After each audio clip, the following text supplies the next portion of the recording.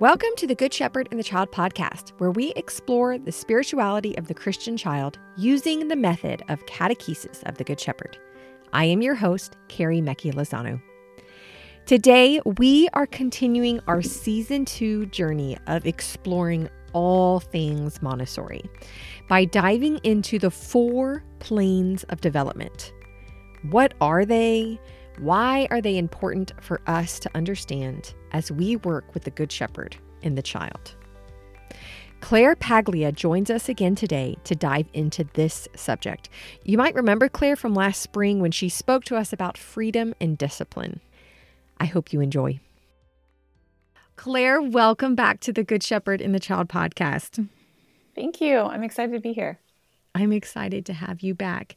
Claire, for anyone who didn't listen to your first episode that we had together on freedom and discipline, would you briefly tell us a little bit about yourself? Sure. I'm a child of the atrium. I was part of how we started the catechesis of the Good Shepherd at the church where we were. So around 4, I was able to begin and carried through to level 3, which was a wonderful experience. As an adult, I have been a Montessori guide. So I'm primary trained, and I worked with 3 to 6-year-olds for 12 years. And I'm currently homeschooling my 3 children and enjoying implementing Montessori and catechesis of the Good Shepherd. And I'm also a catechist at our church in level 1.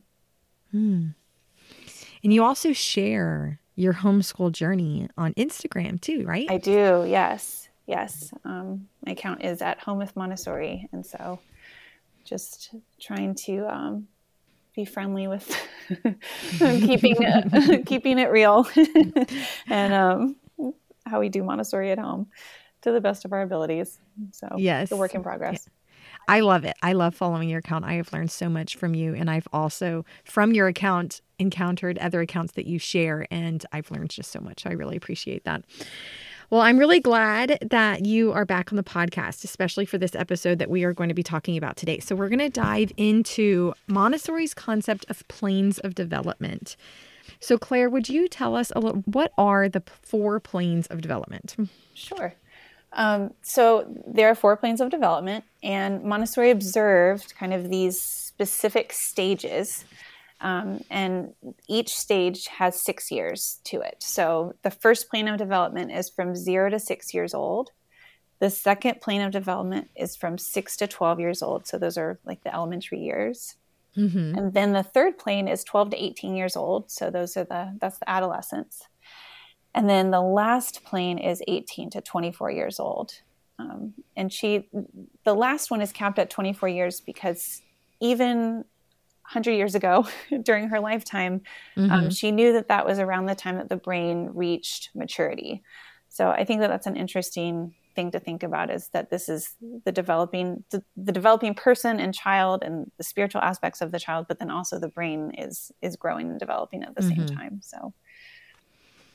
And then within each of these planes, there are subplanes as well. Yes. So within each plane, like for the first plane, for example, the subphases are like 3-year increments. So 0 to 3 years, and then is a more unconscious time. You know, the child is kind of moving and growing and learning through an inner drive. It's not really external. And then the 3 to 6-year-old child, all of a sudden things become more conscious, and they're a little bit more of learning how to control the will. Right. But so each plane has that same concept. And so even in Montessori schools, and also in the way that we divide the atria, we have level 1 is for 3 to 6 years old, and then level 2 is 6 to 9, and then level 3 is 9 to 12. So it kind of, we try to meet those needs in those subplanes. And is there a difference within the subplane of the first 3 years of the subplane and the second 3 years of the subplane? So like 0 to 3 versus 3 to 6 within that first plane? Yes. So the first portion of those planes of development, especially in the first and second one, is that first part seems to be a little bit more on the unconscious side, and then they kind of grow into, there's a confidence that's built there, and an awareness that comes with the second half of those planes of development.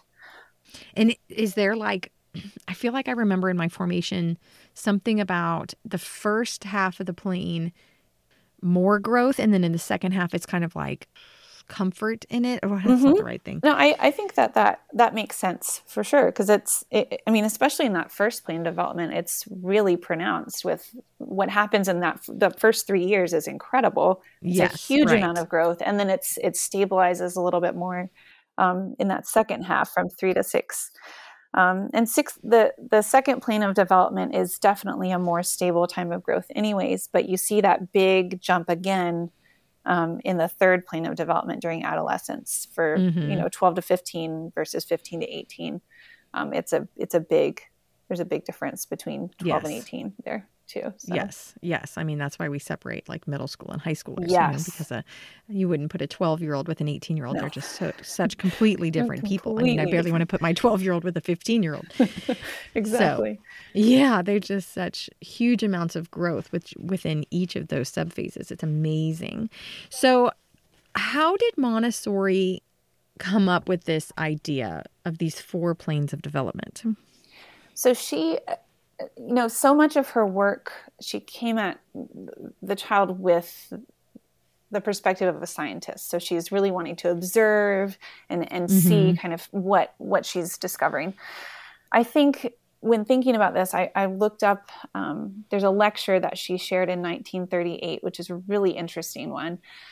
And I think Mario Montessori may have been with her during this lecture as well. But she opened it by saying, our method has been based on the fact that we may have been guided by the manifestations of children at different phases of growth.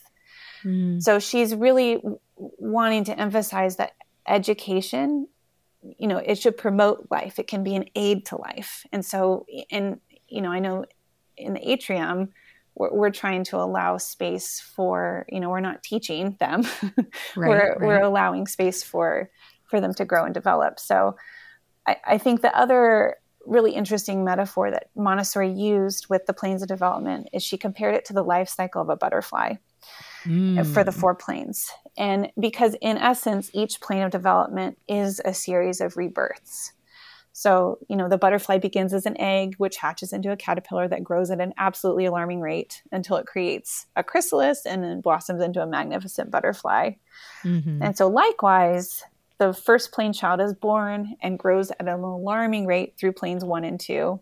And then in plane 3, for adolescence, the child who's now a teenager becomes more introspective and kind of self-searching.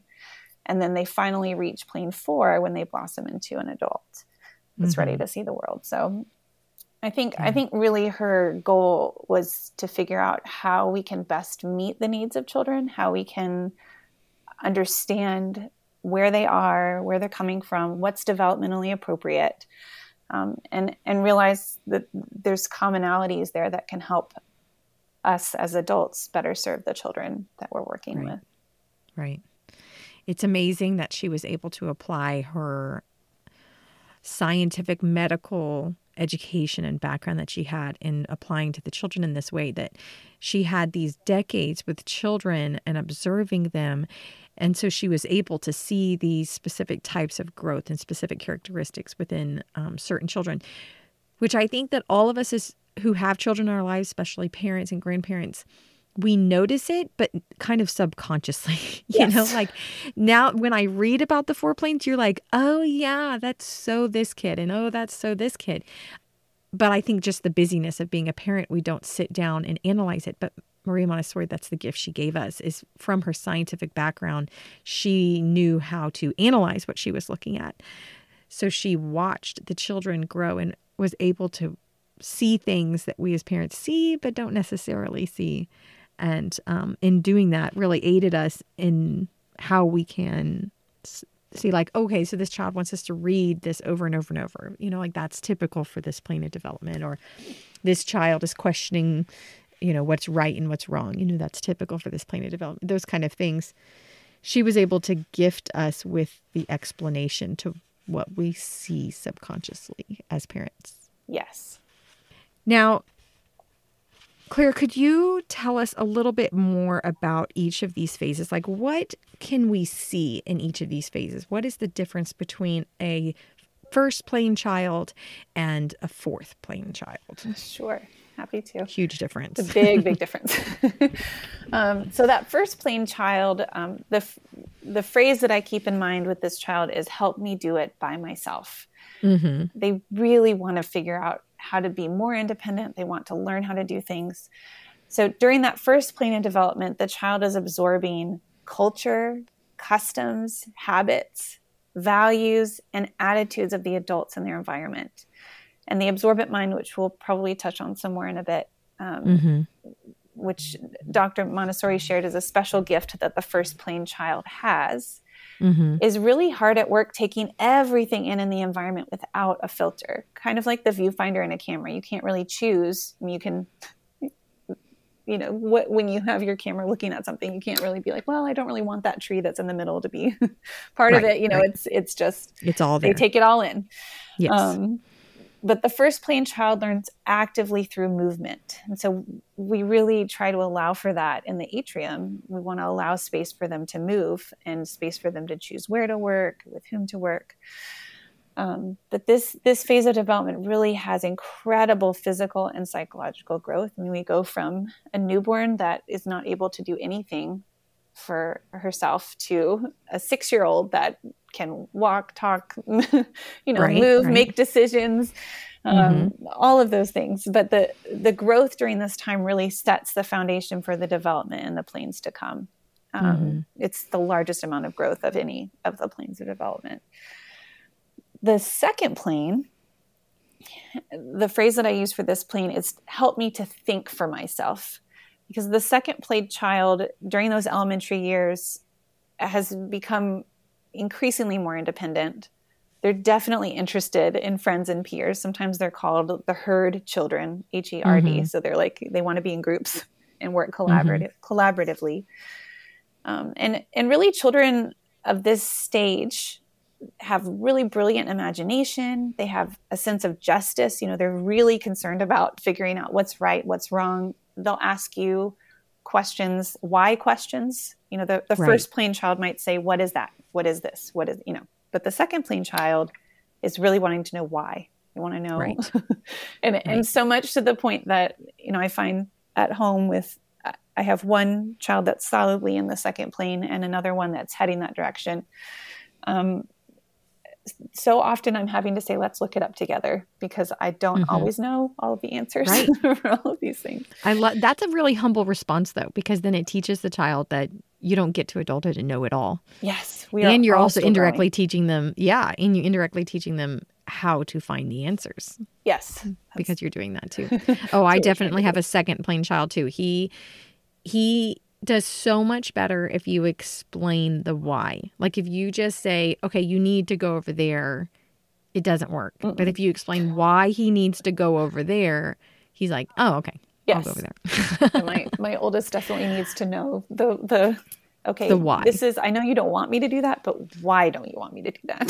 This is why this is unsafe. And then I will decide for myself that's a just reason why. Exactly. Yeah. Exactly. So the other thing that's interesting about the second plane is that they tend to collect items. So the first plane child is usually really focused on order. They're really particular about where things go. But the second plane child, that all goes out the window.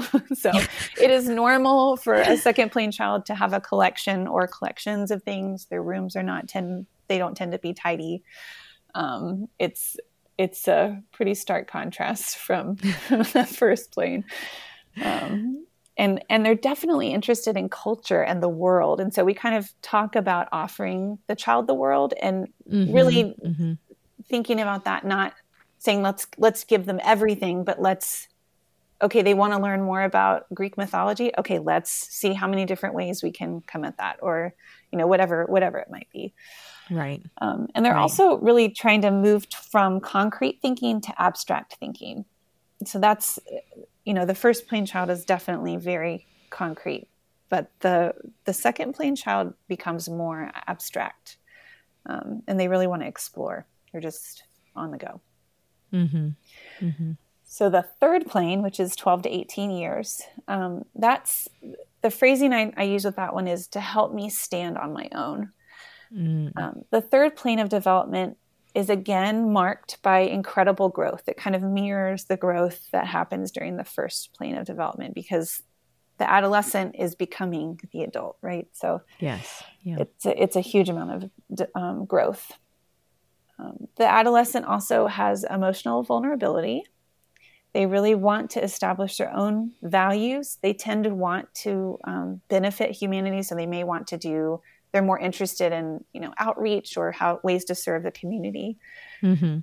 And of course, they also tend to face more pressure from peers and school. And they're really trying to answer that question, though, who am I? Really want to try to figure that out. Mm-hmm.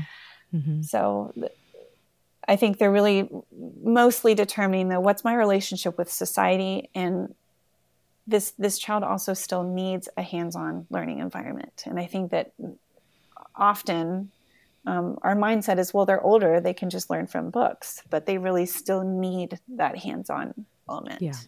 Yeah. Which is often, it kind of comes in with being able to go out and whether it's serve the community or maybe have like a little internship or just something that's kind of helping them figure out their place. Mm-hmm. Mm-hmm. And the final plane of development, there's really not as much about this one because Montessori spent so much time during her life working on the first and second planes. But for the fourth plane, which is 18 to 24 years, the phrase that I use here is help me find my life's work. So this final plane of development has stable growth, and the young adult now has physical and psychological maturity. They really desire to work to make their dreams a reality and often have a distinct moral conscience. Mm-hmm. Yeah. The young adult is also mentally preparing for how to accomplish the steps to begin their life's work. So whether, there's so many different ways to do that. But hopefully, our hope is by the end of the fourth plane that this individual is able to stand strong with their own beliefs and values and know their place. Yeah. Yeah, I've worked a lot with young adults and I see a lot of what you're describing, this idea of trying to find your life's work. And when we say work, we don't mean job. No. It's more work of your hands, the work that's going to give you internal satisfaction, whether that brings in money or not. And then also a huge, huge moral compass of wanting to put their imprint on the world in a positive way. How can I make this world a better place? I feel like is a huge part of that moral growth, moral feelings that this aged person has. Definitely. Yeah. So within each of these phases, as you're talking about the growth that happens within the phase, but then also as you move on to another phase, can you describe, like, we're not just talking about mental growth. Can you describe the different types of growth that we're talking about? So there's the very obvious physical growth. I mean, you can see that as you watch a child move through each plane of development. There's also the psychological growth and the growth of the brain and then socially, how they're interacting with others. That first plane child tends to do a lot of individual or parallel play, but then when they get into the second plane, they're really into collaborative play. Like let's get together, let's figure this out. So I think it's not just trying to see these little bits and pieces here and there. It's really trying to pull all of it together and see how this child is growing as a whole. Right. And Anna Hurdle spoke about a little bit back in a previous podcast about the second plane child, but that a child can develop in each of these things, physical, social, spiritual, emotional, mental, all these things, at different rates. Yes. So, like, for example, I have a child in my level 1 atrium right now who socially is very much like a second plane child. He is very much ready to just socialize and collaborate with his peers. But in other aspects, he's not quite a second plane child yet. And so it's very normal for children to kind of develop those things at different rates and different from their peers as well. And that's okay. Definitely. That's definitely, yes. I've seen that so many times, especially in my Montessori environment, when children would start to get ready to transition to elementary, you kind of see those little glimmers of, oh, that's a little second plane characteristic. That's a second plane characteristic. Yeah. But just because we see that first characteristic doesn't mean they need to jump to the next level. Right. It's just those little things that are starting to build and pull together. And the child does start to gradually detach from the environment that they're in. If they're in that level 1 environment, they start to, move a little bit away, and they're starting to be ready to transition. But it doesn't mean we move them immediately. Right. You just might treat that child a little differently. For example, you might make them a little bit more of a leader, or give them some more of the materials that a developing second plane child or a moving into a second plane child might be interested in, such as like tracing, or maybe some of the harder work, such as like liturgical calendar, or, Eucharistic presence, things that like a child that can move outside of time and space might be more interested in, such as Eucharistic presence, maybe. Definitely. And I think sometimes they dive more into the geography work too.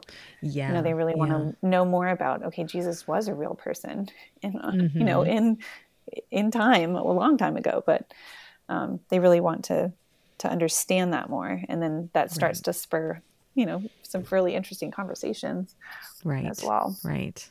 Yeah, or making little labels for them as they're becoming early readers. Those kind of things might be for that child. But like you said before, it doesn't mean that they're ready to necessarily be in the level 2 atrium.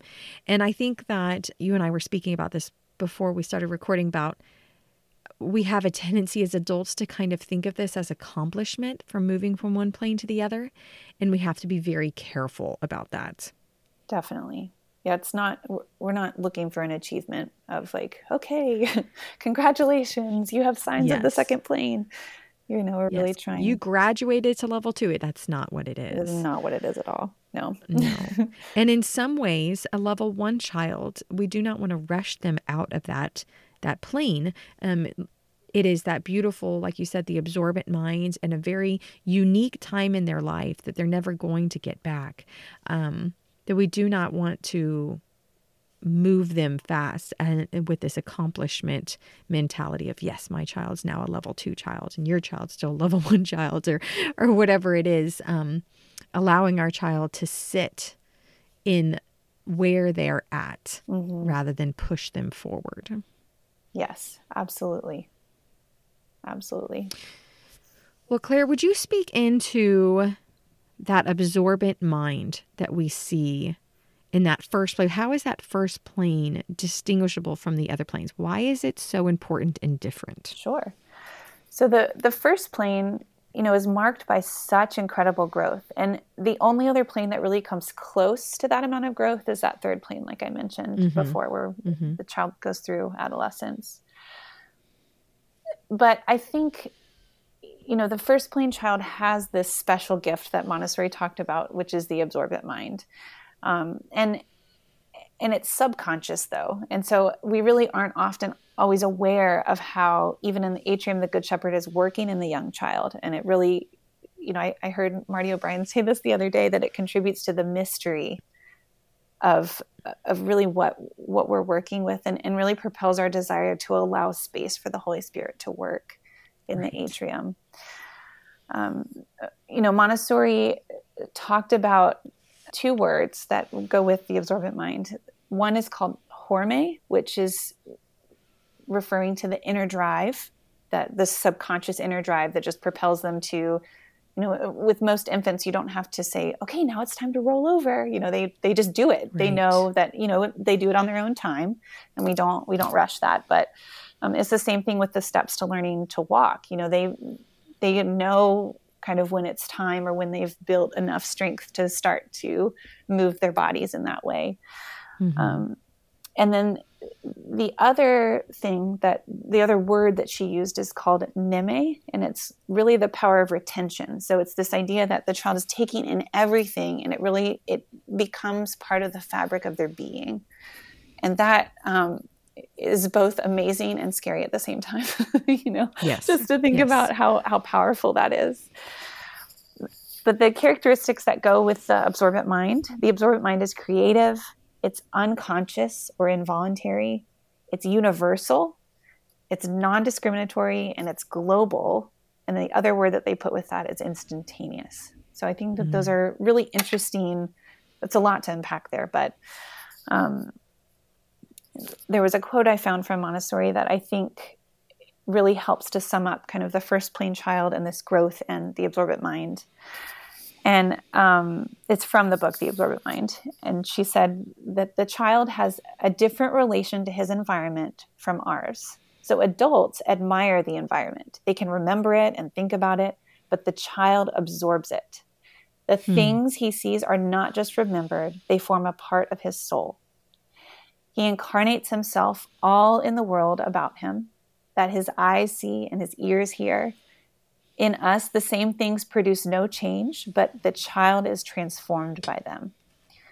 So this is a vital kind of memory, which does not consciously remember, but absorbs images into the individual's very life. And this is, she was referring to Neme there. It has a special name. Just the fact that this child can learn everything without knowing it, it's really incredible. It is amazing. They just absorb it. It makes me think of like a blank canvas. Yes. And everything, like, sometimes when you paint, it's layers of paint, but that when it's blank, it has the biggest impact. All of that, those first layers, it just absorbs it all. And then that's what I think about with that very young child. And it is very intimidating. I think we both have an almost 2-year-old. And I think about this absorbent mind a lot with him. Like I'm sitting there, maybe I'm laying down with him to go to sleep, to get him to sleep. And I'm sitting there playing on my phone or something. And I'm thinking, okay, what is he absorbing right now? Like it's really intimidating, this absorbent mind, or the order in our house, or my emotions, or our family's emotions, or our family's busyness. All of these things can be really intimidating for this absorbent mind that is sitting right before me. Yes. But I also think that one of the biggest things that he's absorbing at his age, this little 2-year-old or almost 2-year-old, is the emotions. So is he feeling loved? Does he feel secure in that love? Does he feel secure in this space? And you think about children in like mass orphanages and stuff, and they're getting fed, they're getting changed, they're getting bathed, but they're not getting very much interaction. And the huge impact that has on their whole life. You hear about these stories of children and being abused or neglected in those first few years, and what an impact that has on their whole life in that first subplane, that for 0 to 3 years old. Yes. And how what they absorbed, the lack of love, the lack of attention, the lack of I am important, had the effect that has on their whole life.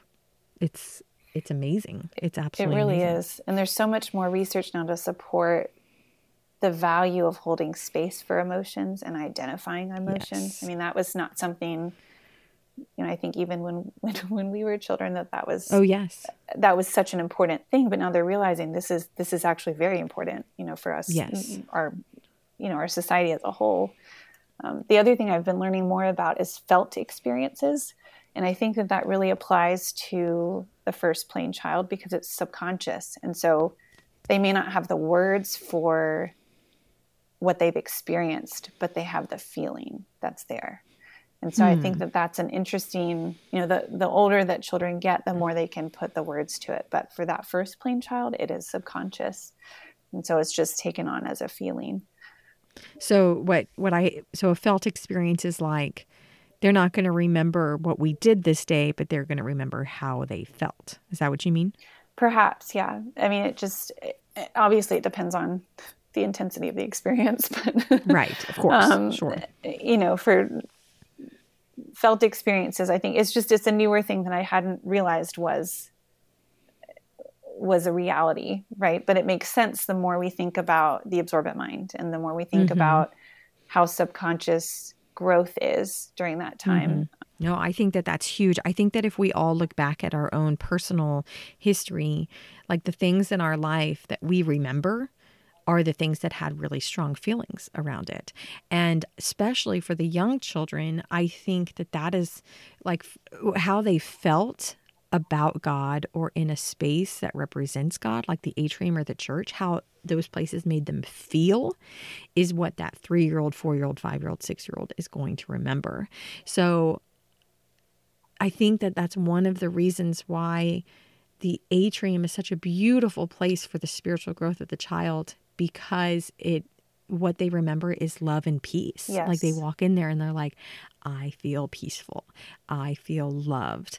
I feel safe. And those feelings they wrap around the Good Shepherd because that's what they associate with it.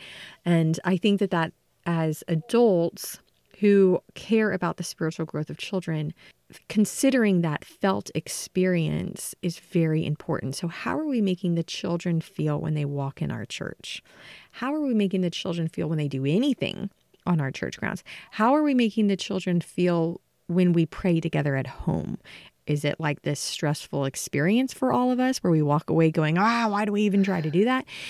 Or is it a positive experience? Even though they were rolling on the ground, they have a positive felt experience from it. When we're dealing with children in this first plane, 0 to 6 years old, I feel like that is what's most important for us to remember is how is this experience making them feel? Yes. Because that's what they are going to remember. Definitely.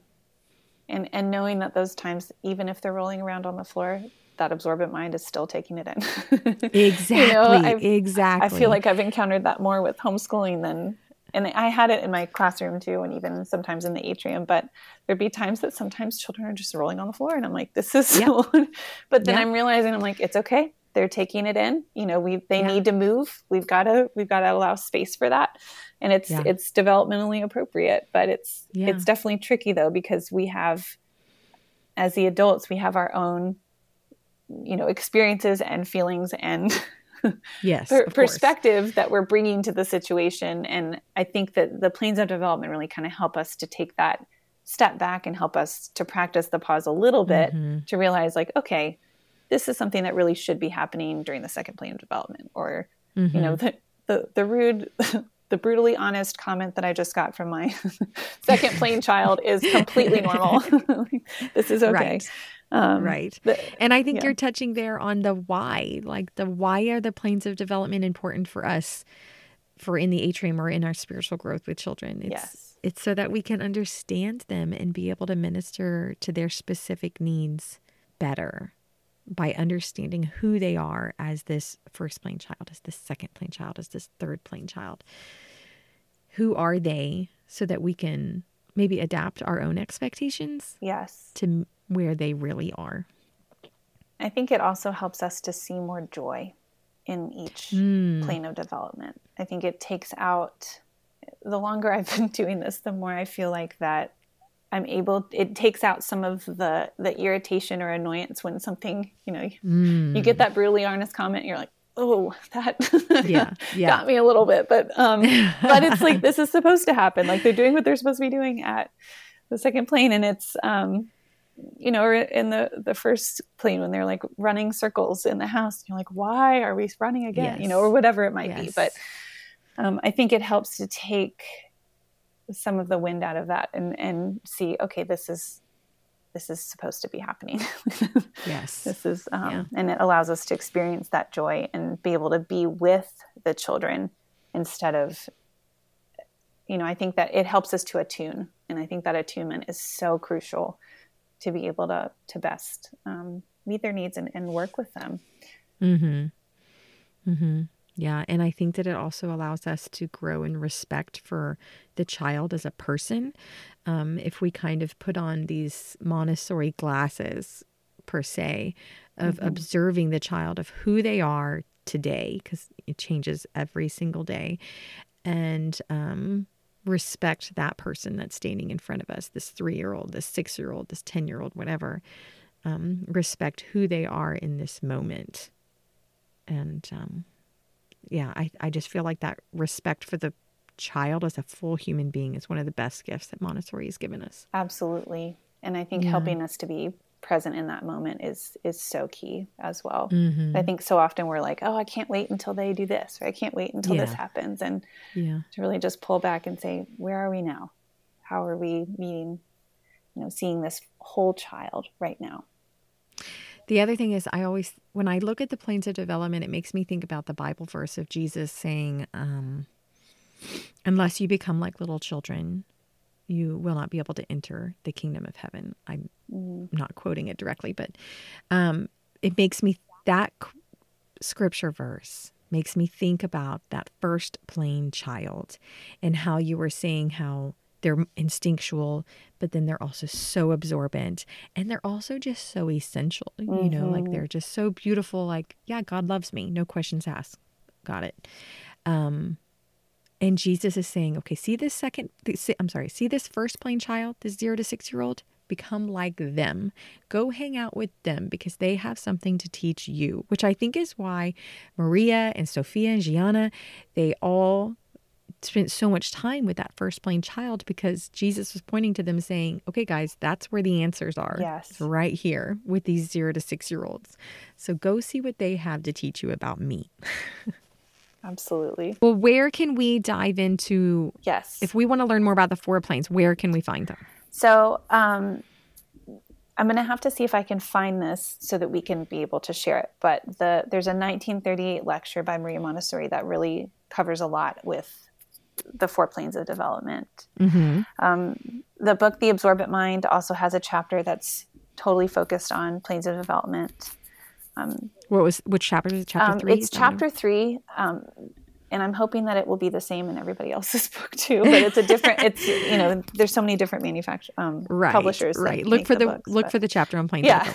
Yeah. There's also In Education for a New World by, that one has another chapter. It's also chapter 3. And then From Childhood to Adolescence, that book is obviously packed with amazingness for all planes of development. But the first chapter especially is really key. And then a much shorter chapter, Listening to God with Children, Gianna Gobi. Yes. Let's see, which chapter is this? This is chapter 9, the 4 planes of development in education. Yes. Yes. Beautiful. Well, wonderful. Well, Claire, can you tell all of our listeners where they can find you? Sure. You can follow me over on Instagram. My account is called At Home with Montessori, and we share about our life there. And so that's probably the best place. But yeah. Well, great. Well, Claire, thank you so much for joining us again and for sharing your wisdom with us. We really appreciate you. Thank you. I enjoyed it. Thank you all for listening. I hope that you have a deeper understanding of Montessori's 4 planes of development.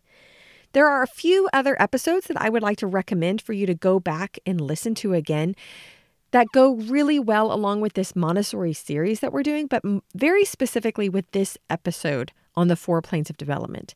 Of course, go back and listen to Claire's first episode with us, episode 30 on freedom and discipline.